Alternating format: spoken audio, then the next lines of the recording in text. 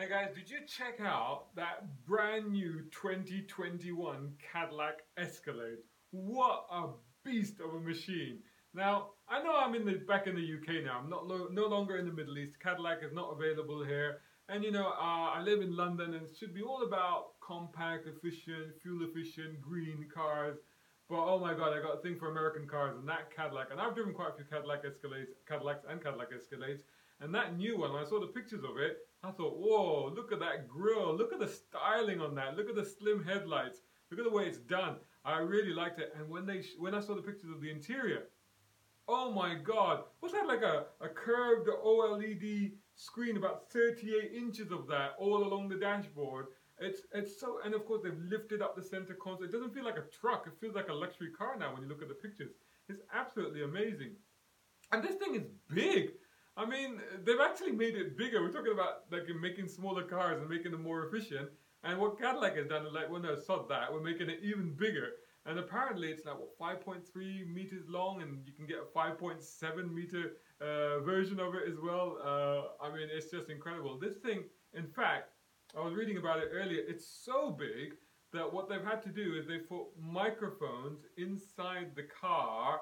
So, for example, if you're sitting back in the third row and you're trying to speak to the driver, instead of shouting, you just speak. The microphone will pick up your voice and through the speaker system in the car will amplify it to the other passengers in the car so that they can hear what you're talking about. How genius is that?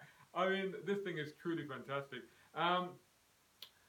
Being based in the UK now, it doesn't, not very, like, I'd love to review it. I would really love to review it, but I think the chances of that are not as high as they maybe used to be. But like I said, I have driven a few Escalades in the past, and as I was thinking about the new Escalade, I was remembering what we did with the Escalade back, I think it was in 2016, and we created a video. Now, at the time, now this was to be completely honest about it and be upfront about it. This was a sponsored video, and Cadillac Middle East wanted us to produce a video that highlighted the latest model year changes to the car. So the kit that they put on it, the equipment and all the rest of it, the space and the comfort and all that. Through the Motoring Middle East channel, which is where I worked, which I founded and where I was working before. And do check it out, Motoring Middle East on YouTube. Just do a search. And by the way, to find that video, just search for Cadillac Escalade The Deal. I'll come to that. The Deal on YouTube. I'll probably put a link. Maybe if you're viewing this on YouTube, I'll probably put a link in the description below. And if you're on Instagram, then just go to browncarguy.com and I'll probably add a link on there with this video.